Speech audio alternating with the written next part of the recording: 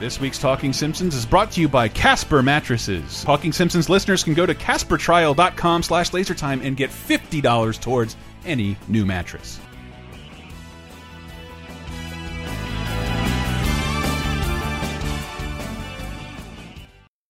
I heartily endorse this event or product.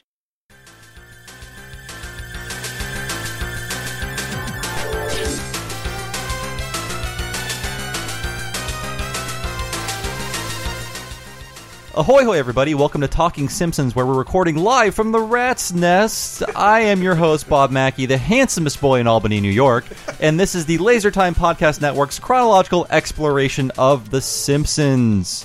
Who else is here with me today? Joe Piscopo lover, Henry Gilbert. Doctor, Chris Antista. And today's episode is Lisa's First Word. Can't sleep. Clown will eat me.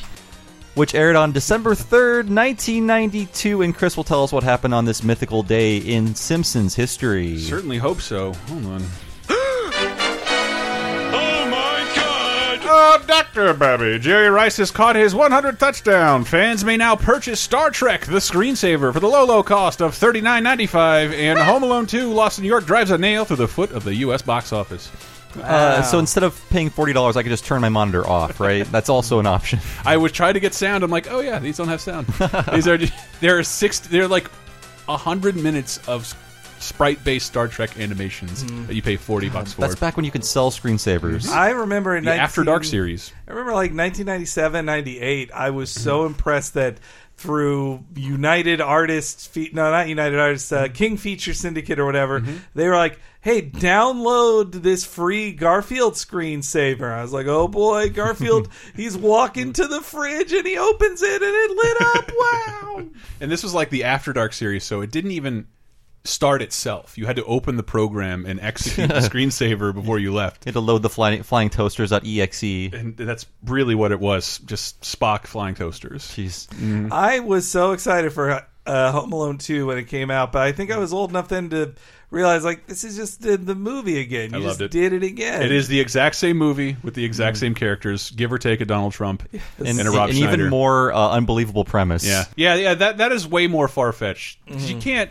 Well, maybe just the post 9/11 world. You can't get on the wrong flight somewhere. Yeah, I don't care how many ticket ladies you knock over. It is a very pre 9/11 movie, I think. Well, and this time instead of his house, he has like a triple the size abandoned hotel. To show how wealthy the McAllisters are, Like, we just have a house we don't use in New York. We have a $25 million brownstone in the middle of Manhattan. Yeah. I want Kevin to die, actually. So, this episode, before it starts, actually, we have one landmark thing that happens. It's the first use of the famous circus couch gag. One of the longest couch gags before they all became viral videos that are like 3 minutes long.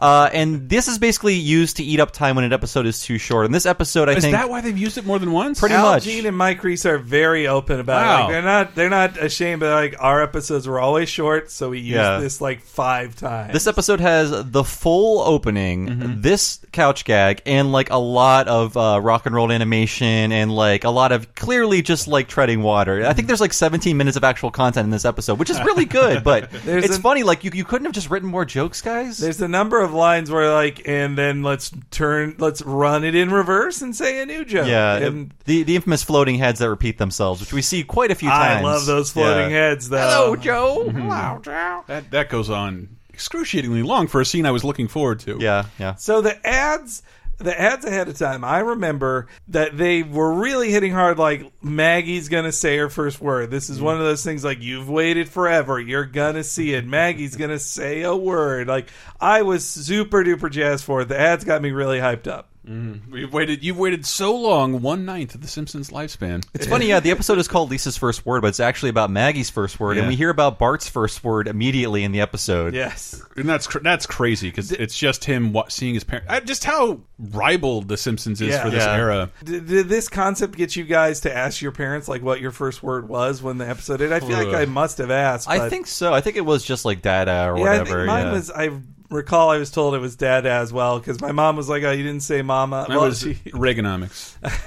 Apparently, Dada down. is easier for babies to say than Mama. Yeah. but that's why it's usually their first. It rolls off a tiny tongue. And this is another Jeff Martin written episode. It's the second in his flashback trilogy.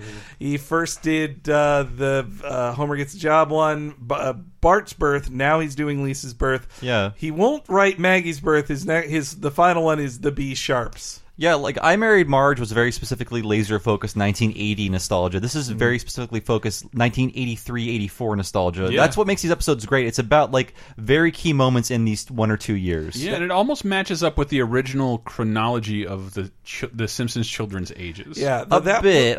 I mean, like Bart was born in 81 and Lisa's born in 84, so it's a little shaky at this point. The year is already Yeah. floated, yes, yeah, but still, it's pretty close, and their designs fit up really well too. Yeah. And you get to see. So it starts off with them trying to make Maggie say a word. Why are they so interested this week and then no other weeks? I don't know why. Maggie, can you say Baba? Can you say Mama? Can you say get bent? Bart? Mr. Rogers says it all the time. He does not. Maggie, can you say Daddy? Daddy? Kitty. Kitty. Bebop. Bebop. Shove it. Shove it.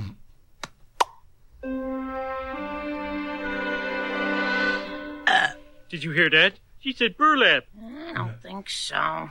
Oh, Maggie. When are you going to talk? Well, don't push her. Remember, 'tis better to remain silent and be thought a fool than to open your mouth and remove all doubt. What does that mean? Better say something or they'll think you're stupid. Takes one to know one. Swish. Sorry, I love that Bart joke. really should have kept his vulgar keychain to teach Maggie. Yeah. Go to hell. Go to hell. Kiss my butt. That reference to Mr. Rogers implies Mr. Rogers was alive when this aired. And, Yeah, he was such a sweet man. He's one of the best. He's the best we can do as human beings, I Yeah. think, Mr. Rogers. This episode, Marge also reads from Fretful Mother magazine, and this reminded me that this episode has a runner that was so, kind of forgotten even by the writers halfway through the season, that Marge gets so much information from magazines. Like, she is reading this very specific magazine, and then we'll say, well, this magazine says... Which now you just say, this article that was shared with me on Twitter says. She'd be reading mommy blogs, and I think a lot of them are just written to troll people. Like, we had a Moonrise Kingdom party for our 1-year-old. Like, what? This is just for you.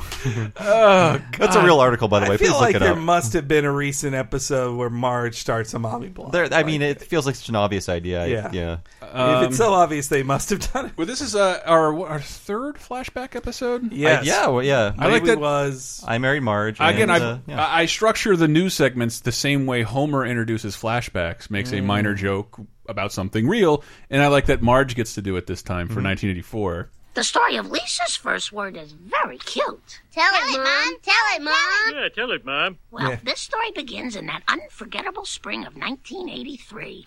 Ms. Pac-Man struck a blow for women's rights. A young Joe Piscopo taught us how to laugh. Before Lisa was born, we lived in a tiny apartment on the Lower East Side of Springfield. Chip, which for sale? Chocolate chip or oatmeal raisin? Chip, which for sale? What am I not getting? What is this supposed to be? It is. I feel it's like Conan O'Brien in love with old timey stuff. Yeah. So it's like an anachronism that Simpsons live in old timey New Like York. Godfather 2 era. like Godfather kind of. 2 or Once Upon a Time in America. Yeah, exactly. Like turn of the century, Lower East Side Manhattan. I get that. where Even the Italian guy. But the Chipwich. Is that just something that was out in 84? Instead of selling like what would a vendor be selling, like peanuts or something? think A like chipwich is a Penicillin?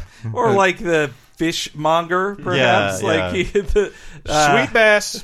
the good old fishmonger, as made famous in Barton Fink. I want to think chipwiches were around since like the 40s or 30s or Yeah, I something. It wouldn't doesn't think seem like they a new were an invention. 80s creation. You would be We did all surprised. this research. We should have looked up what chip. But it always amazes Damn me it took ketchup that long to build itself in an upside-down bottle. That's a recent invention for a fucking 100-year-old We problem. failed as humans. Exactly. So it could have taken a while to put ice cream in between two cookies. Yeah, But someone had to boy, do it. It was delicious when it finally happened. So wait, and let's be honest. Marge, in whatever period this is supposed to be, looks hot as fuck. She is the director points out she's dressed like a 50s housewife, Yes. even with like the spandex pants It and looked like the very West Side bandana in her Story. hair. Yeah. Well, and she's with vague ethnic stereotypes. And Yeah. This is also a double episode of Yardley Smith playing not Lisa. She Really? is both really boils my potato. That's yeah. her. And hello, Joe is her. Oh, is that her? Is it really? Yeah, we'll listen to it. That I swear Yeah. that's her. I don't have Chipwich, though. While ice cream sandwiches have been sold in New York City since the 1890s, Richard LaMotta created Chipwich in 1981. Holy shit. Wow, So cool. I was So What a very discovery. specific. I didn't give it credit for trying to root it in some kind of time period, but I guess so. Jesus Christ. I'm learning stuff. And I do love in the B Sharps episode that they bring back up Joe Piscopo, that he had gone on to conquer Hollywood. Was this shortly after Joe Piscopo meets Data on Star Trek? You're talking about New Jersey's next governor, so you watch your mouth. Oh my God, You watch your no. mouth. Don't insult Frank Sinatra around him. As retro gamers, did you guys enjoy the joke about ancient arcade games? Yes, I want to see what Kick the Can looks like, the arcade version. This is not too dissimilar from the Atari's first 3 years of games. Oh, exactly. Adventure. I always think of Tennis. those. I always think of those super simple arcade games. When we will go to California Extreme, I think, oh, is this stickball? Like, this game's basically stickball. They also had Mumbledy Peg, and I only recently learned what that is. It's like a knife throwing game, and you would hear about it all the time, like kids playing Mumbledy Peg, but it's Not actually in my like neck of the woods. kind of like jarts, but with throwing knives. Holy shit! I'm almost positive. This episode is gonna be ripe with this kind of shit. Yes, I'm so happy. prepare for trivia. Brace yourselves, everyone. Well, that reference to the final episode of MASH as well, like, really dates it. And now I can only think of the final episode of MASH because it's referenced all the time on the Comedy Bang Bang TV show. Like, they say, time for me to watch my favorite TV show, the final episode of MASH, or saying, that your ratings are lower than even the greatest TV show ever, the final episode of MASH. I did not know that. It's famously one of the most watched non-Super Bowl things on American television. Yeah. So, actually, that dates this specifically.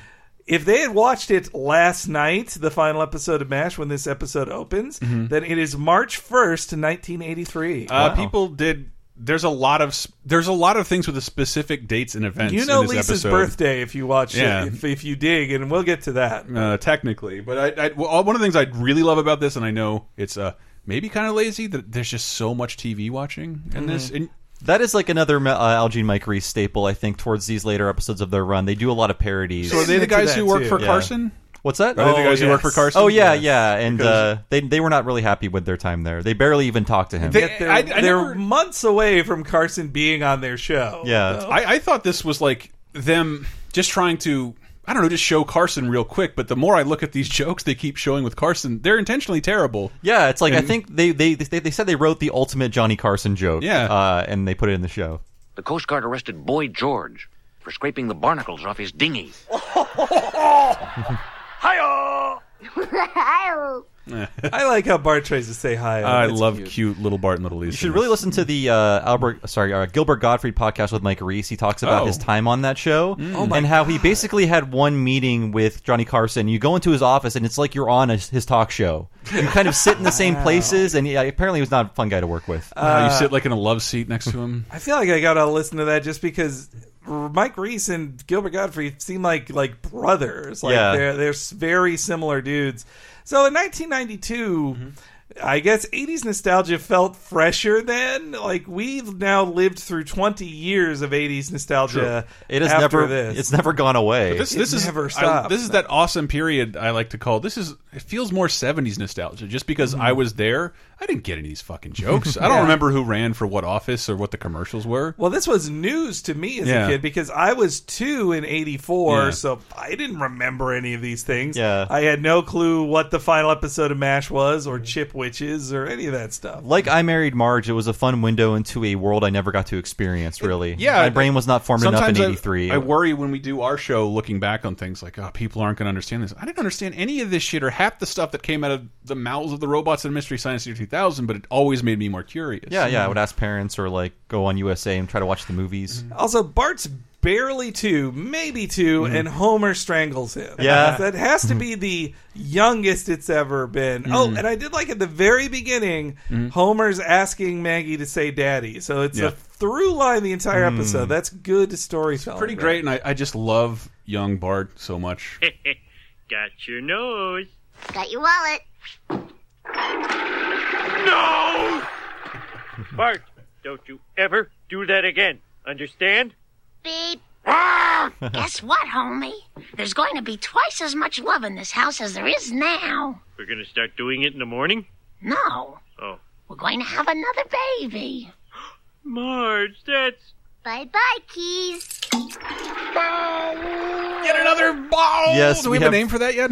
I always call it Bo Wo Geez. The first dough, kind of. Yeah, it was first heard again in the first episode, but it's sometimes easy to forget because Homer is hitting his head on metal as he's doing it after Santa's Little Helper loses so bad. I mean, this episode is really packed with a lot of things, but it's kind of weird that Homer is not concerned about another child as he was concerned about having Bart. It's just It's like, very relaxed, and it felt like one of those moments where they just say, like, hey, look, everybody knows Lisa's going to be born. That's the reason they're telling the story, so let's not introduce tension there. Like, Marge just shows up like, yeah, we're having Lisa. That's why it's much more interesting with Maggie. They get actual tension out of it. Of saying, like, we really don't need a third kid. Just watching this again, Homer seems like just happy with his life at this point, which is strange. We don't actually see him in the plan or anything like that in this episode. I mean, the more children he has, the worse money issues happen and the more stressed out he gets. Children are the cause of problems. Yes, sorry, Mom. In this episode, this scene has like one of another. I like to point these out, even though no one probably cares. Another super 80-yard conversation between Marge and Homer. Oh my god! The mother Shabooboo joke, which I think is stupid. Yeah, and it just like you could. It's cute. I'm afraid we're going to need a bigger place. No, we won't. I've got it all figured out. The baby can have Bart's crib, and Bart can sleep with us until he's 21. Won't that warp him? My cousin Frank did it. You don't have a cousin, Frank. He became Francine back in 76. Then he joined that cult.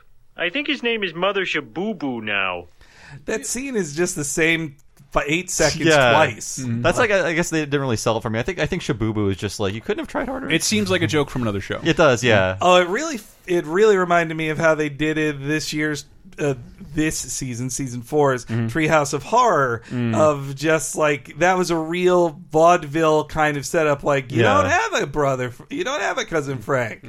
Well, there's this now. It reminded me of the Frogurt thing back and forth. There's one that's even more killing. like that in the next episode for sure. I didn't research this. I meant to. I've always, ever since I heard Bart sing Itsy Bitsy Spider, I tried to sing it like that. Is that a real medley that exists, this thing? Hey, Bart, want $1? You know what I want to hear? I'm a little teapot, short and stout. This is my handle, this is my spout. The itsy bitsy spider went up the water spout. Oh, yeah. Love that spout medley. I think it's just Bart vamping. I think it is like, too. They gave Bart a weird sort of Bobby Hill-ish zest for entertainment in these episodes. I like how he does like Cockney accents and things like that. Like, I feel like that's just an extension of Bart being weird. And this whole show is revelatory. I mean, this Talking Simpsons is a podcast. I love comparing how I was to Bart because I felt rejected by a lot of people. I felt like a lot of people didn't like me, and it's really interesting to go back and like, I was really fucking annoying. It wasn't just you, Chris. It was every little boy who was too. I think because like just this is who I was. I am so great. I am so great. Everybody loves me. I am so great. Honey, Everybody loves me. could you please be quiet? Quiet, quiet, quiet, quiet, quiet. Bart, get out! I loved banging pots and pans together. I turned everything into a song. Give me this, give me that. Like, Jesus. I mean, when I'm around kids that are this age, I feel like a good majority of them are like this. Are they? Yeah, I mean, public places. Too many good Something kids. about city kids, I think. Are But a little quieter. Chris always says that he identifies with Bart on this show. This is one of the episodes as a kid I most identified with Bart because another sibling. Yeah, I had Bart's 2 years older than his little sibling. I'm 3 years older than my brother, but it was the same deal. Like you're smart enough you're conscious enough to be like, I'm getting attention. I'm losing attention to this kid. But you aren't old enough to know that this is a person you'll be with for the rest of your life. You don't know it's important. You're just like, I don't like this new thing. I can say it now because I always like, no, I'm not jealous. I'm like, I totally was, and I never got over it. I always resented my sister. I'm the bastard who got all the attention, and I still do. But Take that, sister. She was 3 years younger, an emotional little girl, and like, you don't pick me up. I remember feeling like, you don't pick me up anymore. Fuck her. Yeah, I don't get the crib anymore, and also I was losing attention to him because he was a sick baby, and as a kid, I didn't know that was something I should feel empathy for. I was just like, you're clearly not paying attention to me. I don't care how much he has an ear infection every week. And also, like, we were sharing a room at that point, so he never slept. He was always crying, which was, like, really sucky for them involved. But as a 3-year-old, I was just like, this sucks. This is the worst. What a bad. Let's take him back. But I just remember as like a 4-year-old, him still having it and watching the monkey detective show on Nick at Night. Lancelot Link. Lancelot Link. It's on Hulu. You want to make your show hold up? Have it star only monkeys. I was going to say, it's great. Can you feel the animal abuse coming through the airways? Because I haven't watched that show in 25 years, probably. There's not a lot of like physical stuff though. It's just that thing where they're off screen. If you've ever seen behind the scenes in this monkey stuff, they just yell and open their hands, talk, and like it sounds really annoying, but that's how they train them. Knowing how vicious chimpanzees are, I wonder how many people were mauled on that set. Oh my god, they can't start with people having their faces ripped off.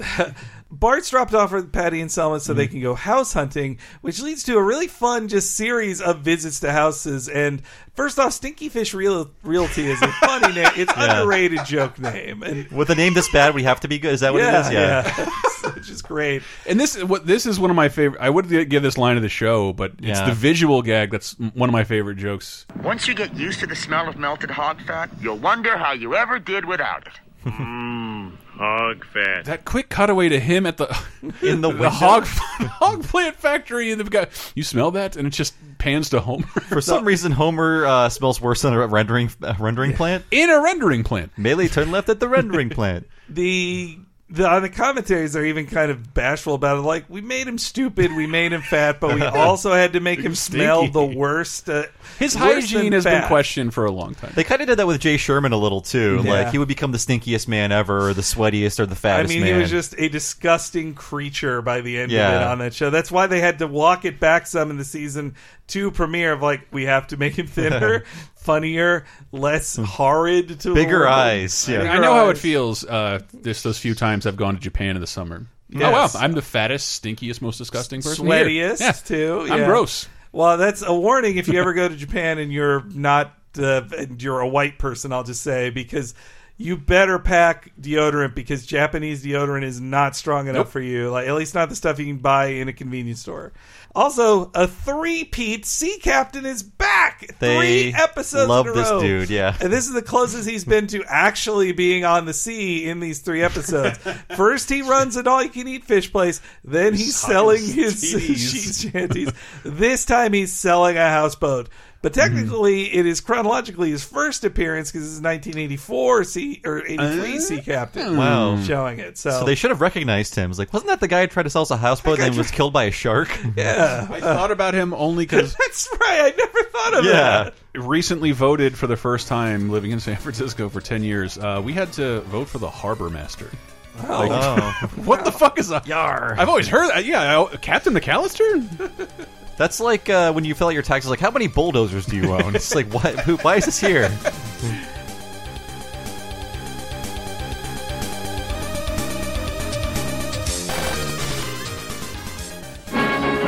The Simpsons will be right back. It is rough raising kids like Bart and Lisa, whether they're talking or not. If you can't get a good night's sleep, and parents, you know how important a good night's sleep can be. Haha, Talking Simpsons listeners, thank God this episode is brought to you by Casper Premium Mattresses. That's right. Casper mattresses combine high-density memory and premium latex foam to create a sleep surface that contours to your body and keeps you cool and balanced through the night. And you, guess what? You listeners right now can go to CasperTrial.com/lasertime and get $50 towards any new mattress. And that's a big deal. One of the things that Casper is known for is that they've been trying to research and innovate all things on the science of sleep, and in doing so have managed to produce a quality mattress at a fraction of the cost of the competitors. Ever been inside a big box store and seen a mattress for several $1,000s? Doesn't exist with Casper. Mattresses start at just $500 and are available in every size, twin to California King. Instead of having to pick up that mattress or find a friend with a pickup truck, Casper sends the mattress right to you. And guess what? You can try it for 100 because Casper offers a 100-night trial. Don't like it? Casper will refund your money, pick up the mattress and dispose it, and it'll be like it never happened at all. But if you're in the market for a new mattress and you want to save yourself a bunch of money, you might want to give Casper a shot. And once again, Talking Simpsons listeners, that is CasperTrial.com/LaserTime if you'd like to save $50 towards any mattress. You like Laser Time shows? Then you might like Bonus Time, Laser Time's weekly bonus show exclusively on Patreon.com/LaserTime. Here's a taste of what you've been missing. Dude, I love corny old fucking fairgrounds. I do too, but like two-story arcades. I grew up in like so many county fairs, state fairs. That's like permanent. But yeah, the fact that there were like 2 huge arcades still there and active, and they were pretty full. Yeah, even though it was at times embarrassing because the most crowded section was the iPhone games made into giant arcade games. We saw some of those in Japan. Can you guess what flash in the pan iOS hit from a year and a half ago has a gigantic arcade cabinet? Flappy Bird. Flappy Bird. Are you fucking kidding? kidding? There's a gigantic Flappy Bird arcade game that has one that you're guaranteed to lose on and play for 4 monolithic button right in the middle next to the Doodle Jump game, next to a giant coffin-sized Candy Crush machine. Holy shit. And it's like, what? It's on your phone right now. Yeah. Why would you spend more money? But now everyone can watch me play. God! But now you get to live the cooldown time. Get Bonus Time, Laser Time's weekly, full-length, uncensored, and ad-free Patreon-exclusive podcasts, as well as weekly full-length movie commentaries, wrestling and cartoon video commentaries, physical rewards, the first season of Talking Simpson, and more at Patreon.com/LaserTime, starting at just $5. You'll help us live, and we'll do our best to help you never be bored again.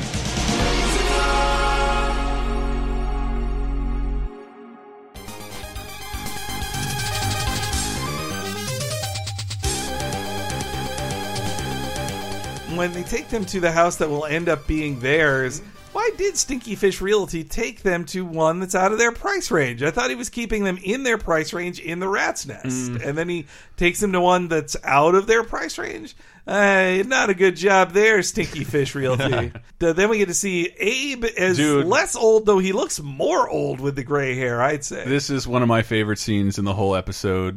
They can't afford the Simpsons house, the 742 Evergreen Terrace, even though that's called another house next episode. Triple bypass 742 Evergreen Terrace is where Snake is hiding out. Yeah, but this is the Simpsons house, and they can't afford it, so Homer's got to come to Grandpa for the money. Dad, I have a problem. Why'd you come to me? I don't know nothing.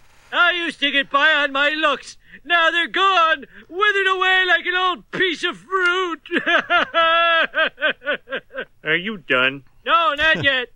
I was voted the handsomest boy in Albany, New York. Dad, I don't need advice. I need $15,000 to buy a home. Oh, well, all I own is this house that I built with my own 2 hands. You didn't build this house. You won it on a crooked 50s game show. I ratted on everybody and got off scot-free. High five. All right, son. I'll sell this dump and write you a check. Dad, first you gave me life. Now you've given me a home for my family. I'd be honored if you came to live with us. Thank you. So how long before you ship Grandpa off to the old folks' home? About 3 weeks. That's a good act break. We should really talk about such a mean act break. They laughed for so long. At Grandpa's pain and loneliness. We should really talk about the quiz show scandal, which became a movie 2 years later, right? It did. I just watched it. Oh, I've never seen it. It's really good. I watched it because it was the first year. I thought it was 96. I read 94. Okay. Well, it was the first year I watched every Oscar-nominated film, which I did for about 15 years straight, or every Best Picture nominee. Going to do it this year? It's 10 movies. It's so hard, man. I'll just steal more this time. There you go. So I knew about this after the episode, but I had never heard of the quiz show scandal and how it killed quiz shows on like game shows on TV for like 20 years. Yeah. But Bob, what's the short version? Apparently, so there were two $64,000 game shows on the air in the early 50s. One was called the $64,000 Question. One was called 21. 21 was in the top 10, but they wanted to be as popular as the other $64,000 game show. I don't know why they chose $64,000. It's a weird amount to land on. Like the most money anyone could imagine. But it's still referenced. I guess maybe my parents. Like that's the $64,000 question. I hear that a lot. Yeah. So this 21 game show wanted to be number one, and they landed upon a guy who could be the face of their show, like a very charismatic, esteemed professor. They kicked off John Turturro. Is that who he played? No, John Turturro was the guy. He ratted everybody out. Okay, because he said like, how do you know they're feeding people the answers? Like, because they gave me all the answers. Yeah, the loser is the one who ratted the people out and disgraced everybody. He was ugly. If the quiz show is exactly true, he was their first chosen winner. Then they made him take a dive because they found a more handsome and photogenic Ray Fiennes, waspy a-hole type. Voldemort at his prettiest. And there was another quiz show scandal with a future guest, Dr. Joyce Brothers, who they tried to stop her from winning by choosing questions outside of her field of knowledge, but she still won the $64,000 question. So this happened more than once, and like you said, Henry, this killed the format for about 15 years until it came back again. I mean, we still don't have a trivia. I mean, just Jeopardy. That's it. Well, I mean, Jeopardy is like a 70s or 80s thing, It comes in and out because, it was pretty dead after the scandal. But then the 70s, they really came back. And one of my favorite things to do when I had time to waste was watching old 70s things on the Game Show Network where they'd win, like, you won $300. Congrats. It's like a Double Dare prize. I mean, if you're my age, it is very easy to disappear into Double Dare. Yeah. You know all the questions and you love all the products. And so then in the 80s, the Merv Griffin started things like Wheel of Fortune and Jeopardy. And then of course in the 90s we had Who Wants to Be a Millionaire, and that caused a mega boom of network, not non-syndicated network game shows. Weakest Link garbage. 21 actually came back, hosted by Connie Chung's husband, Maury Povich. Yeah, but it's like now every reality game show has to be rigged, right? I mean, like this feels like a more innocent time when like the TV lied to me. Oh God! I think people. I only remember. This wasn't even recently. Last Comic Standing. Like some of the comics who went on. Like I thought I was voting for the comedian I thought was the best, and like no, the producers have an idea of who's gonna we want this guy. We want this guy, and it's still on the air, and I think people know that and just don't care. Well, and also a lot of the people on it are like managed by the same person who gets them on. It's ultimately a show. It's a joke factory. That's what it's supposed to be. Yeah, they just want to watch comedy. I mean, Doug Benson when he was on it joked about how like, oh yeah, it's stupid. Like I'm kind of famous and I'm on the show. So when they come back from the break, Homer misremembers a Lucy episode, which I got that joke because I was watching old I Love Lucy's on there. Though I missed, I as a kid watching them all at the same time. I preferred the Ricky episodes, and when she divorced Ricky and was just hanging out with Mr. Mooney, like Mr. Mooney's fun, but it's just not as, I don't know, him as a foil for her is just not as fun. Yeah, and we hear another Lucy Show reference when Oyster Lucy pops up in the next season. Another Jeff Martin episode. Yeah, okay. This guy loves his Lucy. I like that they reference the more obscure Lucy sitcom. Not I Love Lucy, but of course her voice is a lot funnier on the Lucy Show. And Mr. Mooney later just becomes a character on The Simpsons. Yeah, you're right. I'm literally stalling before you can get to this part because this is so big. Yes.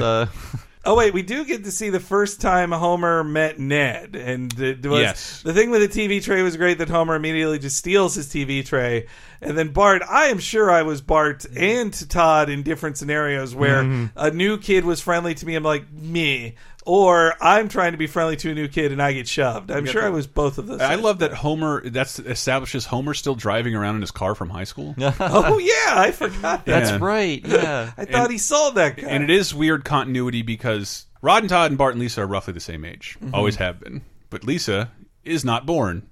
And Rod and Todd are fully grown. And they exist, it's weird. And Todd is the same age as Bart, and Rod is older. So it's more like 12, 10, 8. I'm just proud that somebody here knew the difference. They don't know the difference. They tried to make the Flanders as corny as possible. They come into the house singing a Wizard of Oz song, and Flanders has an I Love Webster t-shirt. I'm sure that shirt never existed. Yeah, no one he probably had it made at the mall. Yeah. So kids, What do you want to play? Good Samaritan! I get to clothe the leper. Lucky. Supper time, boys. Oh, boy, liver. Iron helps us play. That's my quote of the show. Is it? Iron helps us play. I skip my. I've got Son. the joy down in my heart. Where? Down in my heart to stay. Ow. It's hard to listen to. And if the devil doesn't like it, he can sit on attack. Ouch! Sit on attack. Ouch! Jeff Martin claims that is a real song from summer Bible It is. camp that he went to. Yeah, I've I went never to summer heard it. Bible camp, and the amount of songs I could rattle off for you. Joshua fought the battle of Jericho. I've heard of that one, yeah. But that's what we did. We sang these all the time. It's a real song. I think Pop-O-Matic should have become the standard for games. Like, you don't have to lose dice. They're right there. Yeah. It's Fucking easy. see what I'm saying? Chipwich? Yeah, I guess it's... So we have to get to the Olympics. I mean, Yeah. it is like the D story. It's like we get two scenes of it, really, maybe three. I and don't they're know. my favorite, as you'll see. It's great. It's great. But this is Krusty announcing a contest involving the 1984 Yeah, Homer's Olympics. just watching Krusty, like not with Bart. I feel like it's Bart's first time he got to see Krusty, and so they don't even like spotlight it, but it is Bart falling in love with Krusty and making Krusty his hero. But Homer is just watching Krusty on his own. He's like, "Yeah, I have You're right. I'm drinking a beer, watching. We are eating, watching scratching Krusty. Bart discover Krusty. Yeah, It's in the clip. Hey, kids! Summer's just around the corner, and Krusty Burger is the official meat-flavored sandwich of the 1984 Olympics. Krusty funny. Duh. It's all part of our Krusty Burger Olympic sweepstakes. Just scratch off the name of the Olympic event on your game card, and if America wins a gold medal, you win a free Krusty Burger. And cut. Blah! I almost swallowed some of the juice. I'll be tasting that for weeks. Great spot, Casey. Put a sock in it, Preppy. How much are these free burgers gonna cost me? Not to worry, Mr. K. We've rigged the cards. They're all in events that communists never lose. I like. This just came over the wires, Big K. Uh-huh. Soviet boycott. U.S. unopposed in most events. How does this affect our giveaway? Let's see. You personally stand to lose $44 million. How is Krusty reading from that paper? He can't read. That's my big one. In Yeah. 1984, he's reading from that paper. $44 million in 1984 is $93 million in 2016. And there's a lot to unpack here. There is the Olympics boycott, and there's the actual promotion. This is parodying. Where do we want to start with this? I don't know, because this is sort of talking about, I think, 3 Olympics. Maybe 2. America sat out the 1980 Olympics. Yeah. And in response, No, it's America the opposite. And 64 countries sat out Yeah. the 80 Olympics. Yeah. Yeah. And then Russia sat out the USSR in sat out 84. 84. Yeah. Yeah, that really did happen. They sat out 80 because it was in Moscow. Yeah, Yeah, we sat out 80 and 64 and America countries. hated Jimmy Carter for doing that, among many other things. Yeah. In 84, Russia cited security concerns and quote-unquote chauvinistic sentiments and an anti-Soviet hysteria being whipped up in the United States. So 13 countries joined them in the boycott in 84. So completely wrong. we considered it revenge for 80 because we would not go there, and a bunch of people joined us. And like I said, 13 countries joined the Soviet Union. And it was really just like a pissing contest between capitalism and communism, I think. But I just pointing this out now, Shun Fujimoto, who finished the pommel horse with a broken leg in the rings. Oh. That happened in 1976. Okay. But it's clearly parodying the 1984 Olympics. And they say he's Korean in this, too. So they obviously are not getting everything Dude, right. he won the team of gold with a broken leg. That's He didn't crazy. tell anybody. I remember watching so many documentaries about Olympians who, when they talk about the 81, it's just this sad thing of like, I could have had 5 gold medals, but Jimmy Carter stole one from me. Dude, I don't know how economically being an Olympian makes sense. You try your best for 4 years. Maybe you make it. The hope is there any money in the it? hope is you'll get endorsements the rest of your life, Or you'll be a coach or talk to high school kids or something like that. Yeah. Talk to high school kids. Well, that's also why this really was seen in the 2016 Olympics, but it's in every Olympics. These people have worked their entire life to get gold. Silver is junk to them, and there were ones like you saw that in wrestling, I forget what country they were from. I believe Mongolia. They lost by like a point, and by the judges. And the wrestler was so angry he stripped down to his underwear and yelled at the judges. And, and his coach did as well, just like, "Fuck you! You cheated us!" Like. The promotion Krusty is referencing, you brought up medals, and I had to research which medal got you what. This is a very real McDonald's promotion. Yeah, and it happened to them. They got screwed like Krusty Burger got screwed. There was the Russians, I think, won a majority of the gold medals the previous Olympics. And everybody just assumed they'd be back. And if you've seen Rocky IV, you understand what they were afraid of. Well, it was always America versus Russia, and it was a place of war on that. Like, that's why Russian basketball teams. So I watched this whole documentary about Team Foxcatcher, which they made the Carell film about. Movie. But the documentary's way better. In the documentary, it's amazing, and they talk about how American amateur wrestling could not touch communist amateur wrestling because the communists would just find kids in school and just like, okay, your job is wrestler now. We pay you to do this. Or grow you to do this. And while meanwhile in America, in a capitalist society, there's no money in being an amateur wrestler. So everybody who could be a gold medal winner is just like, well, I'm going to be poor and gold medal winner? So that guy, the DuPont, he's heir to the DuPont fortune, like just financed for years American Olympic wrestlers. Wow. Yeah. Until he went schizophrenic and shot them. And also doing cocaine all the time. It was drugs, schizophrenia. That documentary is real weird because he's filming himself talking about this. Was it a triathlon? Because it would have been appropriate then. Well, and also, I'm sorry. And also buried homosexuality too. There's a lot. Watch the Team Foxcatcher doc that Netflix made. But this is a very real McDonald's promotion. It's going to blow your minds. Here you go. Feel like you're part of the Olympic action. Play McDonald's. When the U.S. wins, you win Olympic games. What's your event here? Boxing. If the U.S. wins, then I win. When the U.S. wins a medal in the event on your game card, you win a Big Mac. Or regular fries. Or regular Coca-Cola. Or win up to $10,000 instantly. So go to McDonald's and collect your game cards, because when the U.S. wins, hey, you win. I'm in training. Wow.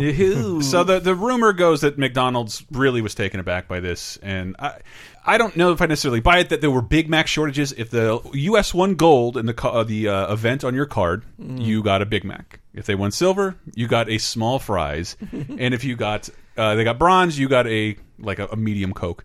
This is not that big an expense, and so in terms of what a promotion is, do you go into McDonald's to get a drink? No, you're probably going to end up buying a burger with a nice little markup from McDonald's. You don't just get fries either. Yeah, but you might just get a Big Mac. But the promotion was not supposed to go this way, and people have reported it as like one of the biggest marketing disasters ever. I would say this is exactly what they wanted. A huge swath of people going into McDonald's to get one product. You don't need one product at McDonald's. I wonder. But I mean, they didn't want to give stuff away for free. Like, this is why you don't see companies do things based on something they can't control. Like, they can't control sports. Though, well, I say that though, they do that in pizza. I think it's Papa John's does it of, if this team if every time there's no hitter, we give away free pizza for like 2 hours.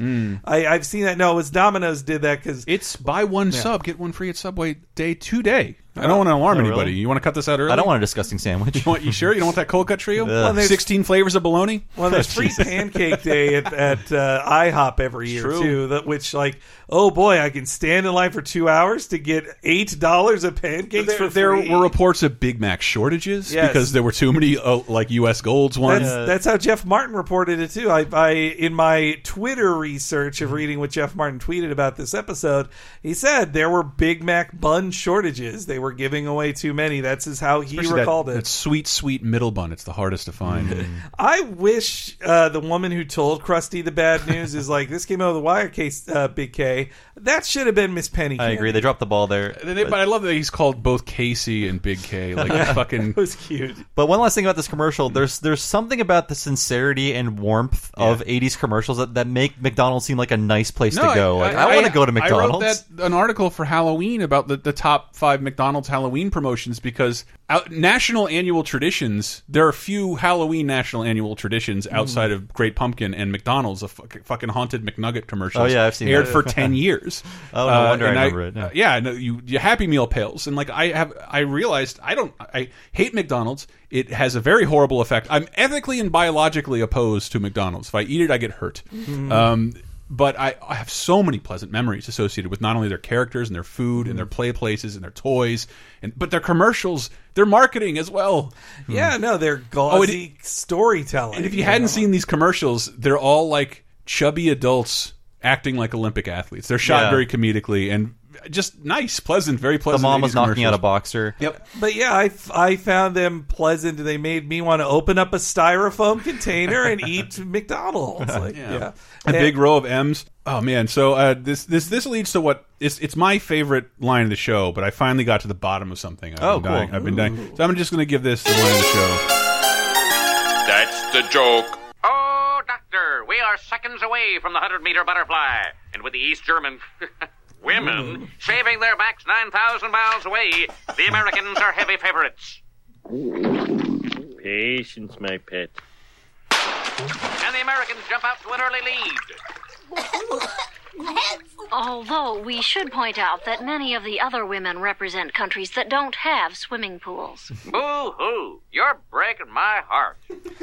So the real winner of the 100-meter butterfly in 1984 was a gold won by America. Mary Terstegi Mager won it with a time of 59 seconds, 59.26 seconds. And she was at the time a record holder in the women's 100 meter. So that's the fact there. Also we did skip past. We heard it earlier. The clown bed is one of the most beautiful moments in the series that I feel like our generation all joked about scary clowns. I felt like it started with this, like "Can't sleep, clown, leap me." Yeah, I was always afraid of clowns, like by default. Mike Reese. It's based on Mike Reese's dad building him a clown bed that terrified him as a child too. But we are entering in that weird era of shitty baby boomers who are buying our kids things that we like. I think we are 2 Think Geek April Fool's days away from this crib being for sale. I mean, this. Oh God, you're right, this Chris. Generation of kids, they could grow up in like 20 years. They'll say, "Ugh, remember when Dad dressed me up in a fucking tauntaun costume? I was forged in irony." Mike Reese is saying about clowns was, kids are scared of them and adults think they're stupid, so what the hell good are they? Yeah. So I agree. There's some things. This is all personal bluster. Harry Shearer as the commentator, he makes me laugh so much. Yes. Boo-hoo, you're breaking my heart. But not just that. We recently did an episode on the Olympics. One of the tragedies involving the 1980 Olympics. Steve, the guy who created Tron, created a little movie called Animal Olympics that me and my friends loved growing up, and they made it in the late 70s to premiere for the 1980 Olympics. Because they canceled the Summer Olympics, no one got to see the second half of Animal Olympics until like it finally made the rounds to HBO. Independent people helped finance it, but it's this lost movie, just owned by no one. It's free. You can free to watch on YouTube. But what it contains here is one of my favorite finds. Harry Shearer was just an actor, but in Animal Olympics.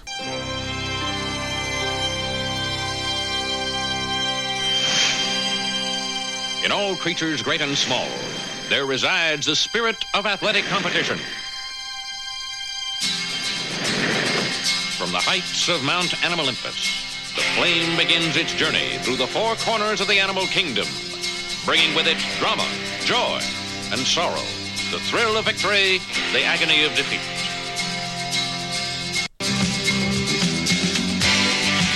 And now, live via satellite, Animalympics. Love that music. I don't know if it's a Keith Jackson or Vince Scully impression. I got to the bottom of it. Ooh, okay. So that's why I feel. Thank you for indulging me for Animal Olympics. I think it's great. You can watch it anytime on YouTube. I wrote a big article on it during the Olympics. Animal Olympics, the forgotten cartoon about animals in the Olympics. It was really fun to write. But yeah, if it wasn't for Animal Olympics and the Olympics, Harry Shearer as a voice actor might not have happened. Wow. And so, like, that's the opening of the film, narrated by Harry Shearer and his Kent Brockman newscaster, announcer voice. So what I finally want to get to the bottom of that. Jesus Christ, I'm plugging too much stuff. We had a trailer for our Fantasy Fight series, Season 2, we called it. That goes up every Sunday on youtube.com/lasertime, where we pit different IP against each other within the engine and custom character creation of WWE 2K17. We use the Animal Olympics song, but It's beautiful. I use an announcer voice the entire time and always open up with "Oh Doctor," and so I have Googled this for years. Thank God Google has gotten better because I've never been able to find anything. I finally did. It's a shitty clip, but it is Red Barber. Red Barber, a man named Red Barber, a famous announcer and this is a clip, and I cannot believe this exists, from the 1947 World Series. Joe DiMaggio hits the ball almost out of the park. You can barely hear it. On belted. It's a long one. Deep in the left center. Back for Gianfrido. Back. He makes a one-handed catch against the bullpen. Oh, Doctor. Gets cut off a bit. That "Oh Doctor" originates in 1947 by a man named Red Barber. He's a very famous baseball announcer. I don't think the writers know that. They keep citing Keith Jackson. Maybe Harry Shearer knows it, but I don't think they do. "Oh Doctor," I did my best to get to the bottom of it. His wiki page now attributes it to Red Barber, not Barker. That's amazing, man. And I'm retiring from the show. Thank you very much. Oh, we're digging so deep. Now, they worked hard to get things accurate to 1984, but an hour-long episodes of Mama's Family would not have aired in the summer of 1984 because the show ran for 2 seasons from 82 to 84. Canceled in 84. April was its last episode in 84 and was renewed in first-run syndication in 86 with basically only 3 of the actors brought back. And I don't know why. Fanahan. I love this show. I've watched the entire run probably 6 or 7 times. I love, and like we just bought an over-the-air antenna. Had no idea in San Francisco I was going to get 70 channels. Mama's Family is on pretty frequently, and there is not a moment that I flip through it and yes. It must look like the cheapest show ever now. Here's the thing, though. My question is, like, Homer has to go take Marge to the hospital. He's happy that an hour-long Mama's Family is going to be on. Is he happy he's going to miss it, or does he think he's going to watch it? Let's listen to it. Homie, I think the baby's coming. Wow, a baby and a free burger. Could this be the best day of my life? Coming up next, an hour-long episode of Mama's Family. Yes. I think Homer would enjoy Mama's Family. No, that I'm fine with. You want to know the real anachronism here? What's that? Because I bought the over-the-air antenna, for the Olympics, because my girlfriend wanted to watch it. I also have Sling. The Olympics was covered on NBC, NBC Sports, fucking Bravo. So like I went and tried to research how did one channel air the Olympics when all these events are happening simultaneously live, and it was you wouldn't break the Olympics for anything. For an episode, a double episode of Mama's Family. Yeah. That would never happen. Yes, I'm just saying in 2016 it took at least 5 channels to cover most of the Olympics. Well, the reason that Mama's Family joke is in there is because it felt like just time filler, they didn't like another joke they had. Yeah, because they only mouth them going, yes. Homer's mouth movement of, is this the greatest day of my life, seemed off too. Yeah, I didn't catch that. And the him saying hour-long episode of Mama's Family is reused animation from later in the episode. Right. When he talks about boxing. So it's just a Frankenstein together scene. I'd love to know what the original joke was in that place. That kills me. I mean, it's funny to make fun of, like, someone would be excited about Mama's Family, a show which no one had probably any happy feelings about in 92. It's like I think I loved it immediately because it's a woman who's clearly not an old lady. Yes. Yeah. And it's very broad. And she's the star. She was the original Medea. Yeah. The white Medea. Except not in drag. I mean, it was like a woman in drag. Yeah. It was from a Carol drag Burnett show. performance. Vicki Lawrence. Vicki Lawrence. Yeah. Vicki Lawrence doing her kind of Carol Burnett-ish impersonation. And yeah. And it actually came from a very depressing made-for-TV movie, like an extremely dark comedy. Yes. I think it was named after the family. If you look it up, you'll find it. But you can watch it all on YouTube. It's like a very dark and sad like comedy. Yeah. But they lightened it up as the seasons went on. Yeah. Here we go. But Lisa is born. It's another really old reference that I never got until I bothered to look into it. Little Lisa. I've already started you a college fund at Lincoln Savings and Loan. According to this magazine, Bart might be jealous of her. Yeah, well, Bart can kiss my hairy yellow butt. So once again, I think you mentioned that the Simpsons acknowledging their skin color to our eyes, once yellow again. butt. Yeah. But savings and loans, that Oh, my joke God. had to be explained to me in 1992. I had to ask my dad because I have somewhat recently in the last few years fallen in love with watching It's a Wonderful Life at least 3 times over the holidays. And savings and loans are good. In the movie, the savings and loan is the hero. It's the bank that's awful. And like, holy shit, there was a difference, and my dad had to explain it to me. There's a lot of nuance that we're missing now. But the savings and loan were essentially ruined by Lincoln Savings and Loan because the government It was ended up central to the Keating Five, which defrauded hundreds of millions of dollars, which compared to The Big Short is nothing. It's just like, hundreds of millions of dollars in 1983 money. Yeah, or sorry, this all like went bust, went tits up in '89. Yeah. So that's the joke, is that Homer invested all of his money in a place that is going to go bankrupt, and the government is going to have to bail out. This is referencing Homer at the bat. The signs in the stadium, some of them say Springfield Savings and Loan, scandal-free since 91 or since like 90 or something like that. So they like this joke. And I also, I think it was somewhat uncomfortable for me to ask about it in 92 because my dad had worked, I would later find out, my dad had worked at a savings and loan in the 80s doing that probably was engaged in some of these practices. Yeah, it was a savings and loan that was, I think, bought out eventually by a construction agency. So the very place that's supposed to provide homes for people is bought by the... And I don't know exactly what happened, but it says it went bankrupt in 1989. More than 21,000 mostly elderly investors lost their life savings. The total came to about $285 million, largely because investors held securities backed by the parent company. I learned about it some in the mid-2000s because a Bush family member was a major part of it, but I forget which one, and people brought up how, wait, a Bush family member was responsible for this like horrible thing, and he got a slap on the wrist while his dad was vice president or whatever. Everything Hillary is being accused of doing with her emails, George W. Bush did. And All everything Martha Stewart went to jail for, George W. Bush did. That never happened, Chris. Yeah. That whole My 8 bad. years never happened. My bad. We can't count it anymore. They choose to forget it too. Yeah. They prefer, Republicans would prefer to not mention him, but not their current candidate either. It's going to be over by the time this airs. But I still, oh god, I hope so. Happy, this will be happy election night Yay. gift. But should I? Well, you know what? I want to hear. If you want to talk to me about emails, please speculate what you think is in them first, because if it's just that they're emails. And every president did it after Clinton did it. Doesn't really... What am I talking about? Speaking of politics... Here we go. Mondale to Hart. I was hoping... I knew I had faith one of you guys would get this. I didn't do any research on it. I did, yeah. I saved this newspaper from the day Lisa was born. Mondale to Hart. Where's the beef? Where's the beef? What the hell's that supposed to mean? Where's the beef? No wonder he won Minnesota.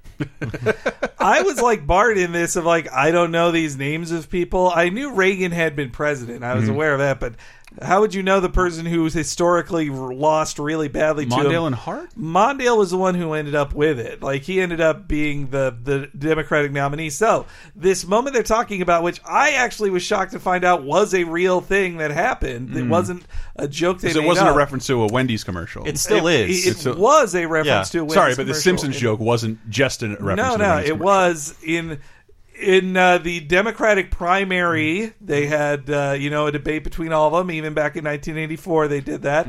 Except they're all sitting down, and it's a little more relaxed. Like a Dick Cavett show, just smoking cigarettes, answering questions. They might as well be, yeah. And as I recall the story, Gary Hart was actually the early favorite until he was in like a boating sex scandal, which makes grabbing by the pussies look, it's nothing compared to But grabbing why have pussies. a boat? He just had a mistress. It was Yeah, that it's like, tame. a consensual mistress. Cool. But anyway, so that tanked his thing, and it ended up with Mondale in charge. But so this was March 11th, 1984. During the debate, there's this moment. When I hear your new ideas, I'm reminded of that ad. Where's the beef? Yeah.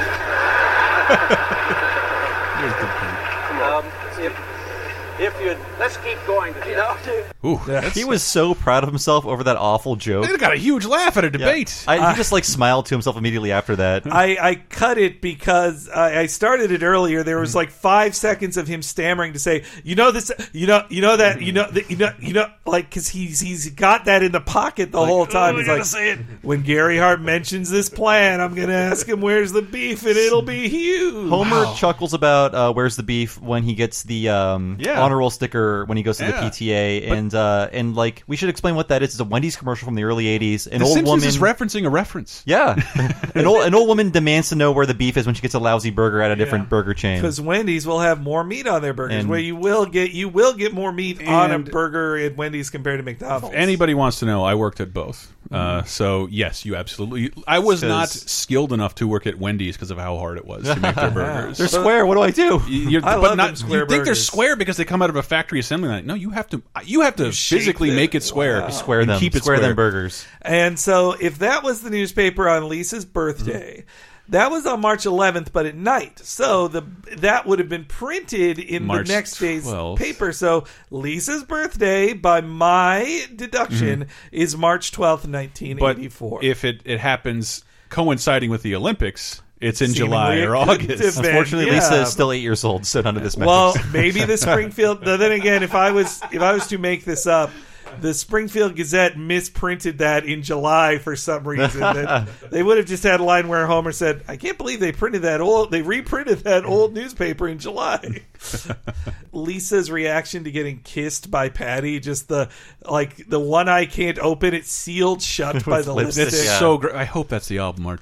And okay, you asked for it. And I did love the repetition of phrases. They shouldn't have done it twice, but I think it's overshadowed because Monorail in 2 episodes or 3 episodes will do that better. You know, that the repetition of old lines. And I love Krusty's on-air response to people Yes. using his promotion. Yes. That's a Welcome great back end. to the final day of this, the 23rd Olympiad.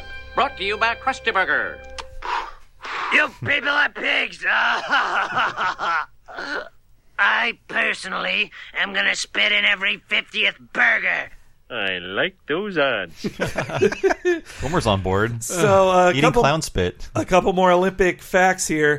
Drederick Tatum wins the gold in this, but in reality, the American that won the heavyweight boxing gold was Henry Tillman, who did not have a very good professional career after that. But Olympic boxing is bullshit anyway. Why? Well, this happened in 2016 as well. There's this amazing footage, look it up, of Irish fighter clearly won, but the Russian judge was like, no, or just people who were friendly to the other nation judged them as the winner, and he just immediately threw off his shirt, gave the double bird to the judges, and was just on the mic in an interview going like, I'm swearing I don't fucking care, but this is all fucking bullshit, it's all fucking rigged, and I'm gonna have an awesome career anyway, so fuck the Olympics. Wow. Like, We're about to leave the Olympics behind. Watching this again, I was a little concerned. Like, can they say the Olympics this much? They never showed the rings, but I wonder if they were not as litigious back then. Yeah, maybe. Are they that though. litigious now? Oh, yeah. yes. Yeah. Big time. Why would you want to keep people from talking? I never The understand Olympics, that. do you know how much? I mean, of course you know, Chris. Yeah, They just destroy whatever city Yes. they go to. Yeah. It's like a horrible organization. A really slow Godzilla. And I mean, this year you saw people get their Twitter accounts suspended because they for GIFs. like just GIFs. Yeah. Like you stole this GIF. I thought you that was did this NBC fine. though. It could have been NBC, but they're doing that as part of the Olympics. I'm sure Like- the Olympic Committee is enforcing it. And I love the jokes in this episode of the official blank of the Olympics, the official blank, which is still a It's thing now. absolutely a thing. Yeah. Also in the 84 Olympics in boxing, Evander Holyfield was supposed to get the silver, but got screwed by a shitty judge again, and he ended up with bronze. And Real deal with the bronze? I'm not going to accept that shit. And also the line "Carl Lewis, I could kiss you." That is a reference to a 1984 Carl Lewis, the most golds won ever by an American in running, and he did it. He tied it, but it didn't get him a ton of money. And he had to do it again in '88 to become. Is that the record Usain Bolt just beat? I think so. I think so. But that's also watch the 30 for 30 9.79 asterisks. Because it shows you that Carl Lewis is a piece of shit. Because the short version of it is in the 88 Olympics, Carl Lewis was definitely going to win. He's like, this is my year. I'm getting it. And he tried to undermine his competing runners as much as he could, including ratting out another runner for using steroids, which he was. But the secret was that everybody was using steroids, and they would be sued if they said it outright in the film, but they all but say Carl Lewis was absolutely doing human growth hormones and steroids doing it. They just can't prove it, and he's a fucking liar who's killed some other guy's chances. Look at him run.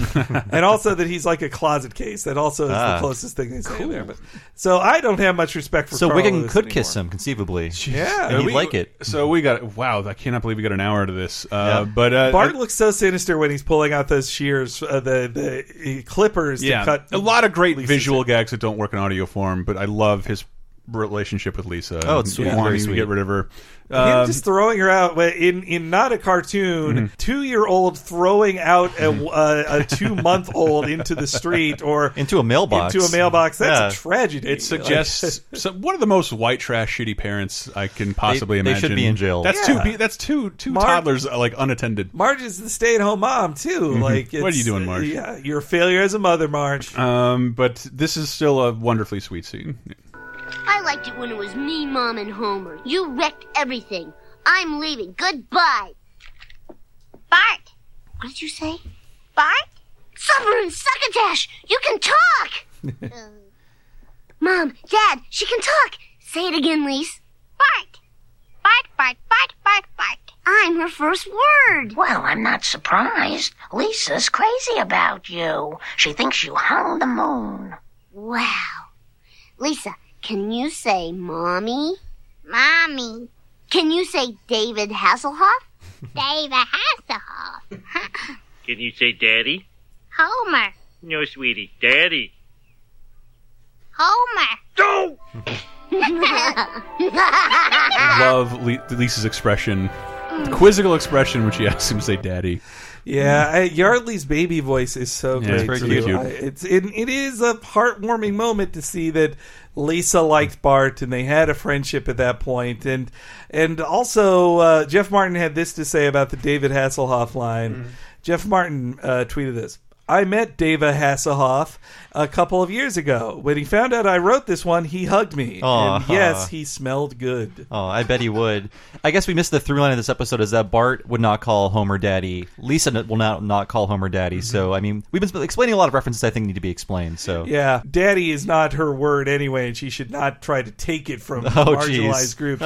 That's a reference idea what to you're talking that's about. a Daddy is reference to a problematic. Twitter joke. Yeah. But fuck it. Forget it. That's our word. So, Elizabeth Taylor. Yeah. How did this happen? I mean, was she they wanted a famous person to be the voice of it and just say one word, and that there was the reaction of like, "That's it." Like, what did they think she would say? Like, it was really sweet. It's a good because the Bart not saying dad, like calling Homer was already established, right?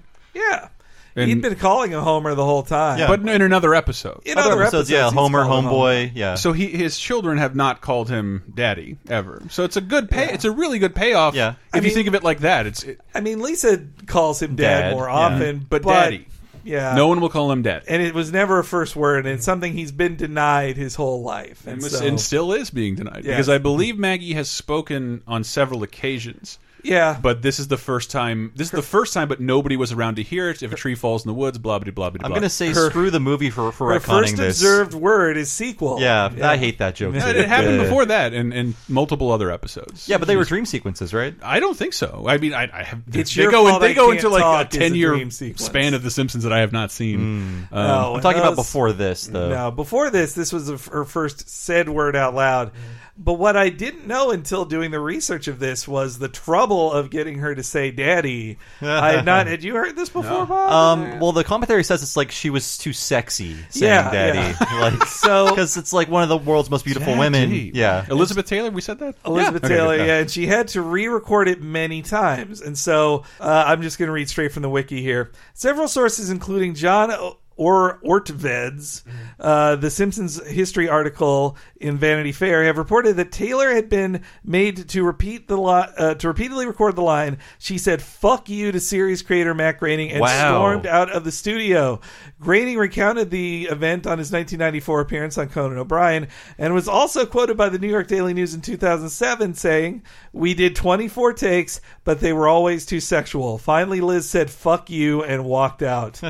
However, Groening later denied the story in the DVD commentary for the episode Gump Roast, while Gene stated in a piece after Taylor's death that Taylor had said "fuck you" in jest and in Maggie's voice and did not storm out. Okay. So, it was a comical "fuck you." Perhaps. Yes. But they double dipped with her. They're like, well, if you're saying Daddy, could you stick around and record like 3 more lines for our Krusty's our Starmageddon episode of Gabbo? Right. Yeah. I got to fire that agent, I think is what she says. I have to fire that. Good. So, which She those says jokes good, make and more I gotta sense fire if you that. know she had already been on the show. Yeah, that's true. This episode is running long, but I have a bombshell to drop. Please, Biddy. I'm dying right quitting? now. No, I'm just What? actually sick. It's okay, but this is a bombshell. I'm gonna start with a call to action. Go out, edit the wikis, edit IMDb because I discovered something and I thought I was crazy because I thought I'd imagined it. So if you go back to the Thanksgiving episode, I think I misremembered. It's like, oh, Carol Kane, the actress Carol Kane, she played Andy Kaufman's girlfriend in Taxi. Yeah. She played Grandmama in the Addams Family movies. I was like, oh yeah, she does the voice of Maggie in the dream sequence. It's your fault I can't talk. I watched the episode again. There's no credit. I go to the Google and I type in Carol Kane Simpsons. Nothing comes up. And I'm like, how did I imagine this? I must have just imagined it. Listening to the commentary, Matt Groening just lets it slip out all the people who voice Maggie. He's like Elizabeth Taylor, Carol Kane. He's like going through them. This is not documented anywhere, so I command our listeners, go out, populate the internet with this information. Carol Kane voiced Maggie in Bart vs. Thanksgiving. I know it's certain because Matt Groening said so. That is my bombshell. Why would she go uncredited? It's so weird. By the I sign a contract or something? This is, Bob, that is one of my favorite parts of my job. If you think the internet has done all the research on things, you are so fucking wrong. Oh yeah, please give us credit, by the way. Cite us. Digging into stuff like this and finding something the internet isn't reporting as common knowledge is my favorite part of my job. This was the era of Sam Eddick. This is the era of no Penny Marshall being credited, no Michael Jackson being credited. So it's conceivable Carol Kane might know. Of course she knows Jim Brooks, Taxi. And Sam. Yeah, and Sam Simon. She worked like she was. I won't say discover, but her most famous role to that point was on that. Like, maybe Scrooge now. Great. So what about on Unbreakable Kimmy Schmidt? Man, oh yeah, I love her in Scrooge. She is quite the monkey cheese joke machine on that. But please go out and tell the world this important fact about The Simpsons. I command you as our listeners. I never Somebody knew will that care. either. I didn't either.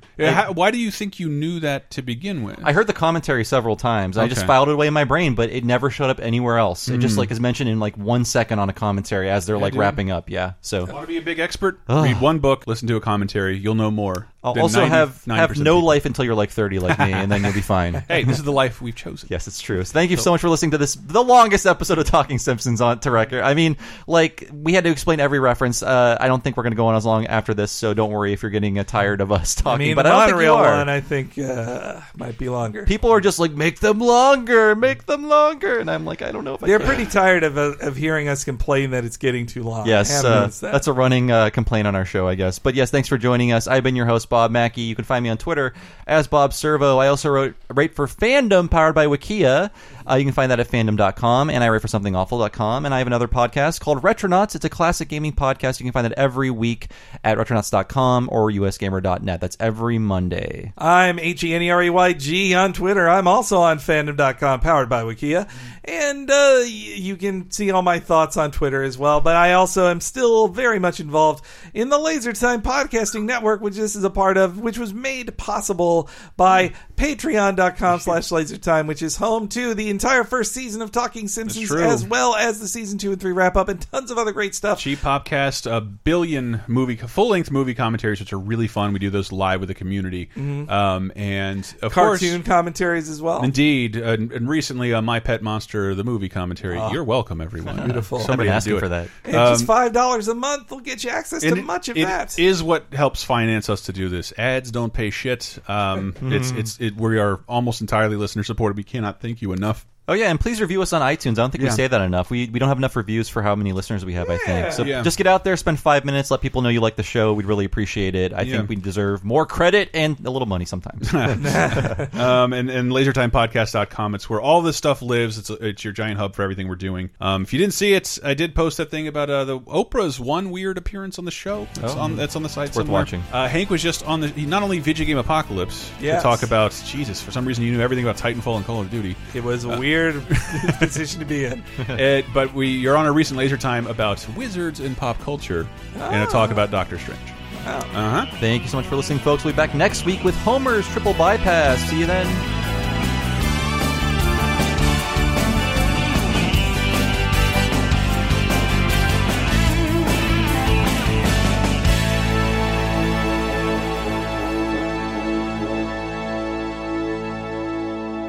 Wow, infotainment.